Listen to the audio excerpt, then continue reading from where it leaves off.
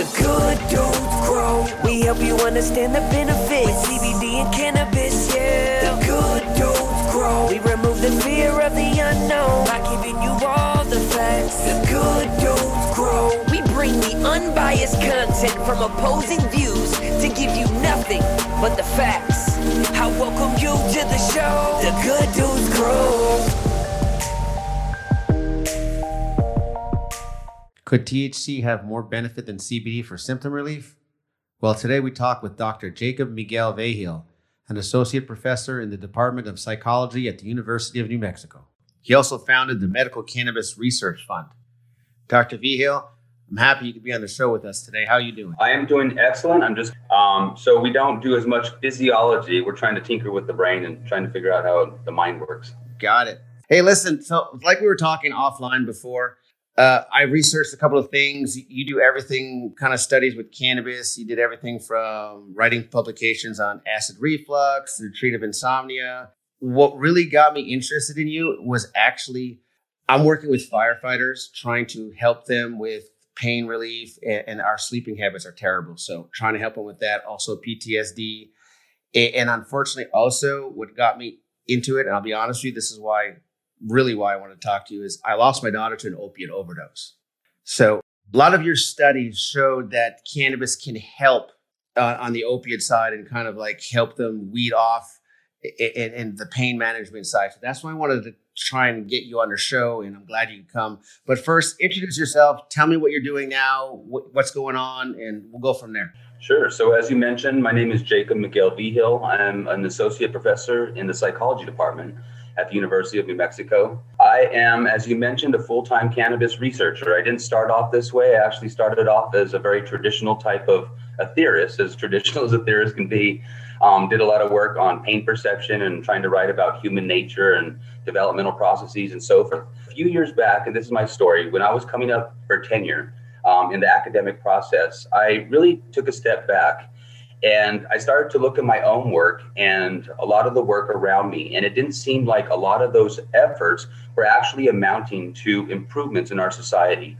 And, it's not to degrade other people's life efforts and so forth. But when I looked in the mirror, I thought that I could do more than what I was currently doing. And at that time, I also opened my eyes to all the suffering that was taking place around me amongst my community members, and what I call secondary victimization. That is the lack of efficacy from traditional, conventional pharmaceutical medications, along with, oftentimes the unbearable side effects of those medications. And, this dependence on pharmaceutical medications is very frustrating to me because it feels as though we've been duped into accepting something that is subpar. And, converging on those two ideas, that I wanted to do something that was really meaningful. I wanted to make a difference in the world, and then seeing all the improvements that could be made to our healthcare delivery, I just converged those. So I decided to focus full time on medical cannabis research. The plant is amazing. I call it a super medication because it is so efficacious for such a broad array of different types of health symptoms, as well as being fast acting.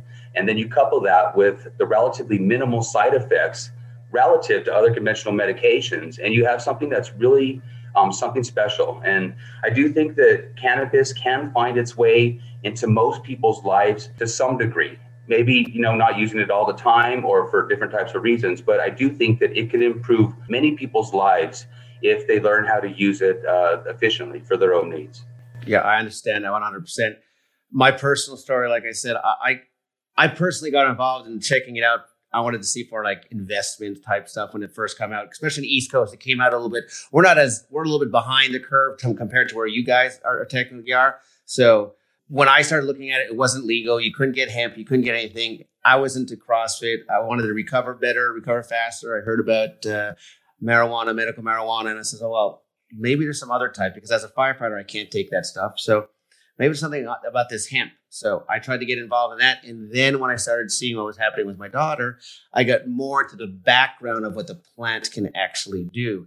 And that's how I started investigating more and more. And then from there, it brought me into, hey, this can actually help my fellow firefighters because they have depression and sleep troubles and all that. So I kind of fell into that as a personal reason and then slowly started seeing, hey, I can change lives and help my fellow firefighters stop them from having suicidal thoughts, if that makes sense. Of course, yeah. And, we are plagued as a society by many epidemics. That is chronic pain, chronic anxiety, and chronic depression. And there doesn't seem to be an end in sight. And the medications that we use to treat those are oftentimes, plagued with negative side effects, and they're not optimal. So there's a lot of room for improvement. And this is an incredibly stressful world. We don't even have to talk about how stressful this world is, particularly right now. But what we've shown is that for the vast majority of users, probably 95% plus, cannabis tends to calm them down. It tends to reduce the intensity of the anxiety that they might be feeling momentarily. So oftentimes we hear counter types of information, and that sometimes cannabis can make one paranoid, or it could create different types of hallucinations, or and anxiety and so forth. But for the vast majority of folks, it does tend to calm the mind down. And that is vital for folks that have experienced trauma in their life. And, there are so many folks out there that are dealing with these experiences that they cannot escape from. And at least what I could tell you anecdotally is a lot of folks that have been diagnosed with PTSD tend to find remedy in using either, cannabis with THC, or, as you're referring to, hemp. Correct. And that's what I'm trying to do. I'm trying to get a conversation started with not just my department, but other departments, even if we could actually get the THC, because I know you did a study between THC and CBD, of which one is more beneficial. I'm trying to get the lower end, just a little bit of THC in our department, and trying to talk with them about opening those doors. But one thing I wanted to ask you, through your research, targeting the endocannabinoid system, because a lot of people don't understand that system. They really don't think. They've never taught it, first of all, but now they think this is a made-up system because people are trying to sell cannabis to us. What's it about? How do you target it? How does the cannabis help with all that? Sure. The endocannabinoid system essentially is a composite of different types of receptors that are activated by endocannabinoids. That is, molecules that naturally form and develop within the body. And they're also reactive to phytocannabinoids, so those molecules that are found in the plant in and of itself. And what we know is that the endocannabinoid system seems to be responsible for many basic types of bodily functioning, including sleep, appetite, sex drive, stress responses, and so forth. So we have this system that has receptors that are particularly specialized to react to phytochemicals in the plant in ways that tend to result in what people call a homeostatic reaction. So kind of a calming down of perturbations in our functioning. So when we respond to a stressor, our body produces a real specific response, and that taxes the body. And oftentimes it's coupled with negative sensations, anxiety, and so forth. So what the endocannabinoid system seems to do is kind of tie back these extreme reactions to a place that is consolidating energy. And what that seems to be experienced like viscerally is a sense of calmness, pain reduction, lessened feelings of depression, and so forth. So we have a bodily system that is intertwined across many different types of functions, and it is responsive to these phytocannabinoids in ways that is quite remarkable. So this is something that's very different than our traditional medical approaches, where we're trying to tinker with specific sites within the body. And oftentimes we're trying to put a Band-Aid on something that we presume is broken. So this is a classic medical model. So the model basically rests on the presumption that if the individual is not feeling good, then there's something broken with the body, okay? So if you're taking that approach, the natural response would be to try to find what's broken and try to fix it. Well, we could take that approach with something like depression, and it doesn't seem to work too well, right? So we spent billions of dollars trying to figure out what's wrong or broken in the depressed mind to no avail, all right? So we haven't been able to fix depression. So that suggests that perhaps depression has its own biological functions. And if you kind of keep that in mind, then perhaps, just kind of persuading the whole body as a whole and whole bodily systems might be a better approach than trying to tinker with individual sites in ways that oftentimes have unintended consequences. So we're dealing with something that's quite different, and it also presents its own challenges. So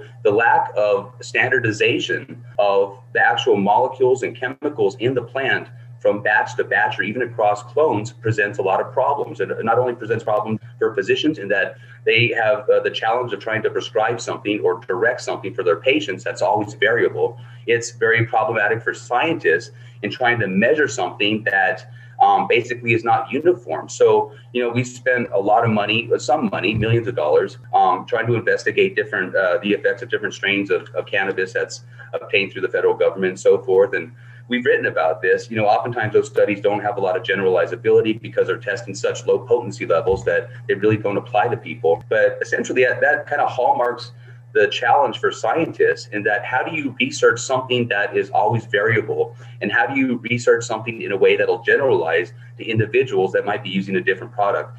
And then finally, obviously, this heterogeneity of the product in and of itself presents challenges for the patient. So this requires that patients continue to experiment because they're never really going to get the same thing twice, not exactly the same type of product. And, a lot of folks will, describe this as problematic and reasons why we shouldn't be allowing folks to use cannabis. I personally see this experimentalization as a good thing. It forces individuals to interact with the medication that they're taking, to learn from the choices that they've made, and to respond accordingly. So I think this added responsibility is a good thing. And just keeping people mindful of what they're actually putting in their body and how they're reacting to it is a really good thing. It's very frustrating for me to see, either our vets or other types of citizens out there that are just following their doctor's orders or following the orders of whatever, and they don't think twice about the medication that they're taking or whether or not it even seems to be helping them. Right. So somebody like my mom will take whatever she's been prescribed and she won't question it, even if it seems to be hurting her. And that to me is so frustrating. I don't know how we got to this place in society where, our own decision making over the most basic elements of our existence, like our health, has been stripped away from us. It's almost like we've been tricked into not thinking for ourselves and using common sense. So there's a lot of challenges in using cannabis in that regard, but I also think that it's a new age, and I think that our society is ready. We're at this watershed moment where we're kind of tired of our longevity kind of being reduced with succeeding generations. Like, what's up with this? It's 2021 now. We have all these health problems and we're dying at earlier ages. We could do better than that. And I think that, folks are going to start to gravitate towards the natural medications and looking after their food more so, because I think that we are starting to realize that the world is very dangerous, and some of those medications might be part of the danger. I couldn't agree more, 100%. I also work as a personal trainer and a fitness person, and I work with a hospital because I'm a medical exercise specialist, and I see it all the time where I say, well, they told me not to squat. I'm like, so basically they're just telling you don't ever sit in your life. They're like, no, I can sit. Well, that's what a squat is. He said, you gotta ask your doctors these questions. Ask them if like you said, is the medication going to hurt me? How is it going to have side effects? Is it going to stop me from doing this? Ask more questions and be more knowledgeable of what you're putting in your body. You'll know what works and doesn't work. Sure. Yeah. And I think people, should listen to their body and own that. So one of my missions on earth is to try to empower people to take responsibility over their own health, and to empower them to know that they are in control of their own health and they don't have to just be stuck with subpar treatment.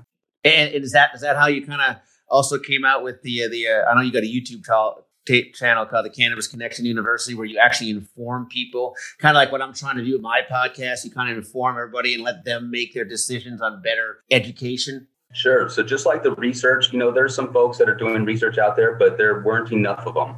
So I decided to take up that mantle and to do it myself.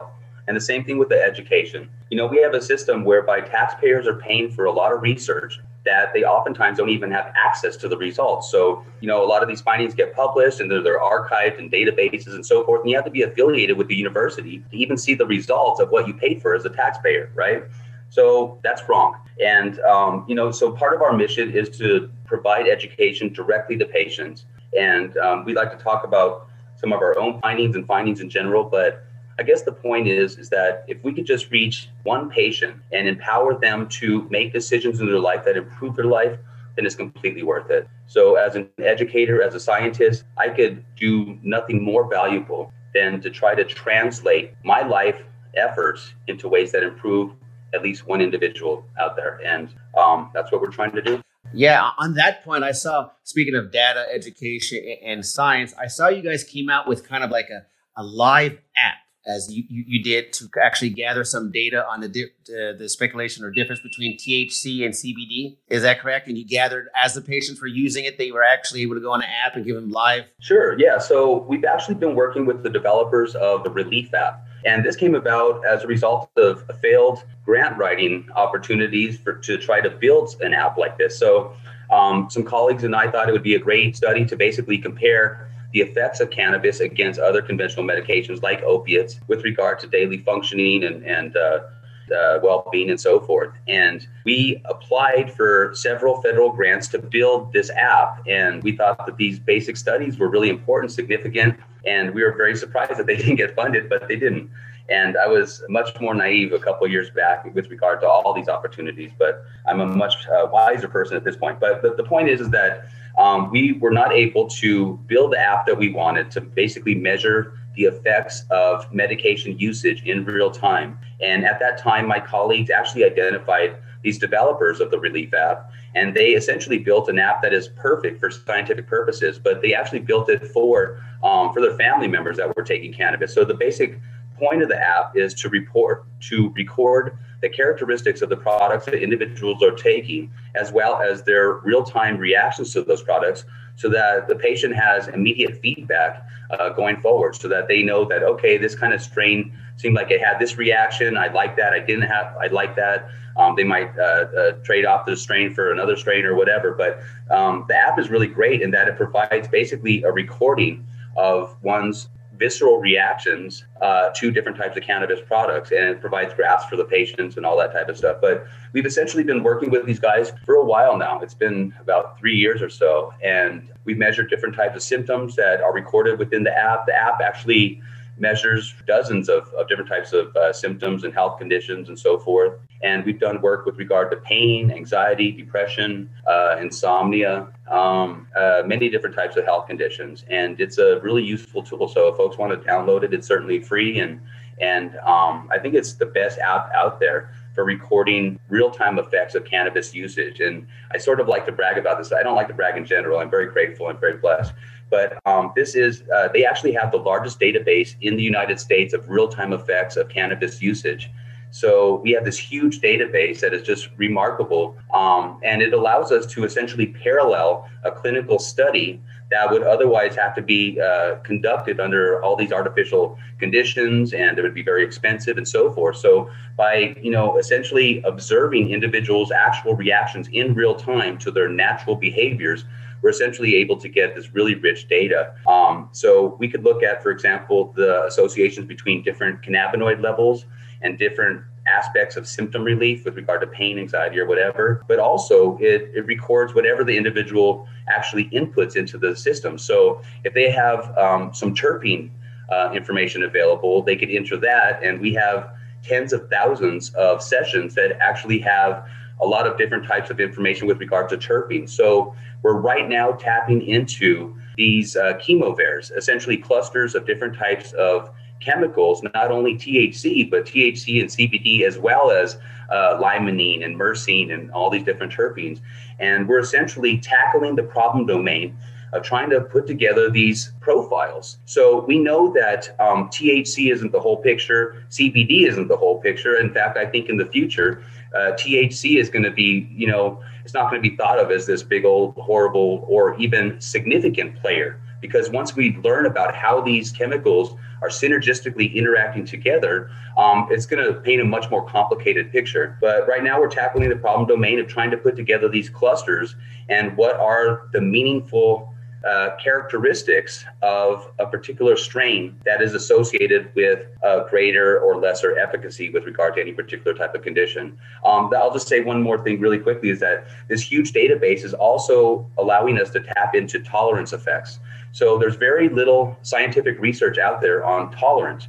And it's not the same as like alcohol. So, you could drink whiskey or beer or whatever, and that alcohol content is basically a one-to-one predictor of intoxication. And, and you could measure tolerance with regard to exposure to alcohol in and of itself. Cannabis is different. So you could be, using a high THC strain and get a tolerance to that. And essentially you could switch over to something that has lower THC and feel a greater effect. So it's not even only about the THC in and of itself. And to be honest, as scientists, we don't know how cannabis tolerance works yet.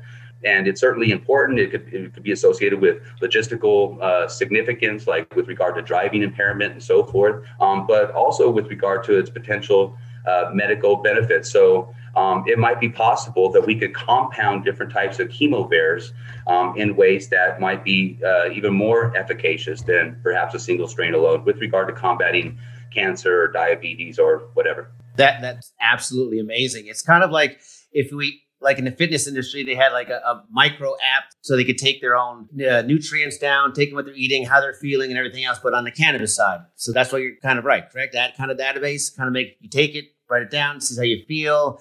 In this way, maybe dosing wise, if you should take more, take less. Is that correct? Sure. I mean, the classic patient I have in my mind is, a couple in their 60s or 70s that walks into it and they say, I've had cancer for so many years. I've had chronic pain for so many years. And I've heard that Girl Scout cookies might help me. And they know absolutely nothing about cannabis. But the fact is that scientists are much better able to predict or to direct that patient toward a specific strain much more than the bud tender is. So the goal, hopefully, is to be able to identify some characteristics of particular plants that are individually efficacious for specific types of conditions. So we know that not all strains help individuals go to sleep. In fact, some strains create more energy. Other strains cause you to want to work or to think about things and so forth. So the point is that it would be really helpful if we could identify particular aspects of the plant that are most effective for particular types of conditions. And the reason why that's important is because the plant is so variable in its effects. From one strain to another, you get one strain making you fall asleep, another one you're running around doing yard work. And with regards to the visceral sensations, you get a kind of a broad array there as well. In terms of focus, it's really interesting. Some folks tend to proclaim that cannabis causes them to become distracted or distractible. Other folks claim that cannabis causes them to focus on a particular task and kind of block out all the external stressors and stuff like that. And it could be the case that these individual strains are reacting with individual body types in ways that we just need to further understand. That's interesting. You know what? That's why I call it Good Guys Grow, because I like growing the knowledge with people like you and understanding more of whatever this is doing. It's easier for me to explain to certain people and everything else. Let me ask you, I'm sure everybody's going to say, well, there's side effects, there's THC, or I'm going to get a stone, there's this type of, during your data and research, is there any major side effects compared to the normal medicine side effects? Is there such a big variance between the two that we need to know about? Sure. Well, the scientific literature has documented thousands of negative side effects as a result of cannabis use. So this is documenting every possible negative reaction that a participant reported that was enrolled in a study. Now, the point that I need to make is that the vast majority of these side effects are not serious, okay? So the most frequently experienced side effect is something like confusion or feeling drowsy. Now, that, feeling drowsy is not optimal if you're flying a plane, yes. But if you just compare that one-to-one with the side effects of conventional medications, which almost every single one of them has a toxicity level that can be reached and unfortunately is reached by our family members, it puts it on a different plane altogether. So, I mentioned that this plant seems to be a super medication, and I'll just reiterate why. So it has such a wide therapeutic potential. And likewise, it's so fast acting, and then you couple that with the minimal side effects, and you have something that oftentimes patients are substituting in place of their conventional medications. You mentioned a reduction in opiates, whether street opiates or prescription opiates. Yeah, we've done a study basically showing that once people enroll in a state authorized medical cannabis program and are able to obtain cannabis legally, and that is the key. So once people feel that they could reliably access cannabis, that's when you tend to see them letting go of their conventional medications, not stocking up in their cabinet and so forth. And at least from patient reports, they just are getting sick of the negative side effects. If you talk about opiates, including the toxicity levels, there are so many physiological consequences of opiate use that, oftentimes they're unbearable. And then just talk about the psychological consequences of opiate use. It tends to strip people's personality away from them. It removes them from their normal social activities. And it just certainly dampens quality of life. And it's not to say that there's no need for opiates out there. Certainly opiates are vital for acute pain. But with regard to chronic pain that never goes away, the Band-Aid is like a big old sledgehammer that, you could use it, but it has all these unintended consequences on so many different aspects of our life. So, I meet a lot of people, and I've measured it directly, of folks substituting many different classes of medications for cannabis. Once again, they're given that legal opportunity to access it. Amazing. I couldn't agree more with you. Final question for you. What do you see the future now that the new administration's in? It seems like they're all in for legalizing it. Do you see it somehow changing the way things go, or going a little faster for you guys to do more research? How do you see it in the future? Well, I cannot predict the future. I can't even understand the past, to be honest. But, oftentimes I'm very frustrated with this situation. As a society, I think that the effects of cannabis have been kept from us. We've been lied to for many generations, and our tax dollars have been misappropriated, in my opinion. The common citizen doesn't realize how much money is wasted through academia. And they also, I think, don't oftentimes understand that these funding sources are really specific, and they're basically dictated from the top down, and they create funding opportunities that the individual scientist like me requires to be able to progress in their job. So what that means is that scientists like me, individual scientists, are oftentimes not very independent. We have to study what there is funding for. So, essentially, you got a lot of smart people that are putting a lot of effort into trying to improve the world, but they're canalized in ways that are really not allowing them to objectively evaluate what they might be intending to. So, we have this past.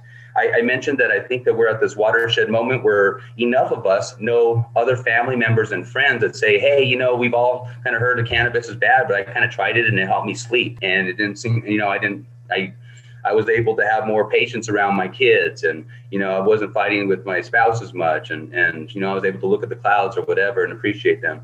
So I think that, the common man and woman understands that there's something special here in terms of the bureaucracy, the administration, the conflicts of interest. Those have been fighting tooth and nail up to this point. So the biggest lobbyists against cannabis reformation laws have been big alcohol, big pharma, private prison. Those entities are not going away, and they're holding on as best they can. So, I don't know what to say. I've done this work where I look at the amount of opiates that the individual patient is reducing in their life. And I look at these graphs, and I could just convert that to billions of dollars going down, down, down. And that is a lot of power that is being taken away from these companies. And that's why really I call cannabis an existential threat to the pharmaceutical industry, because it will essentially replace many different classes of medications. And those conflicts are not going to go away anytime soon, regardless of the administration. So I don't know. My wife is actually an expert at cannabis regulations and policy. She's an economist. And she'll tell you that every region in the country has its own set of laws. And they also have their own set of conflicts of interest and different types of monopolies in play and so forth. And, here in New Mexico, we don't have the most ideal medical cannabis situation or program for many different reasons. But, there's a lot of conflicts out there. And she oftentimes gets frustrated because the federal government oftentimes tries to impress different types of regulations that don't seem to make sense. So they just seem to be either punitive or essentially designed to either distract or to impede the private industry, the private cannabis industry. And it seems to be that's the sole reason for different types of regulations and so forth. So I guess what I'll say is that there's so many entities out there that have conflicts of interest that it's going to take more individuals with confident voices telling their friends and their neighbors, hey, you know what? I used to take that medication and I found that this was a little bit better for me. It is not to say that cannabis might be for everybody. I did mention, I think that most people, can benefit from it in some way, in some aspect of their life. But I think that people deserve the opportunity to get a fair shake at what currently exists out there and to be able to see a fuller picture. I think that we deserve that as human beings. And I think it's, a basic civil right that we should have to have at least knowledge of access to different types of opportunities. And so that's part of our goal, is just to endow that confidence in folks and to let them know that there are options out there. Yeah, 100%. I agree with you. Once they start letting us self-medicate ourselves and trying to find stuff that makes us feel good. Just look at the health industry.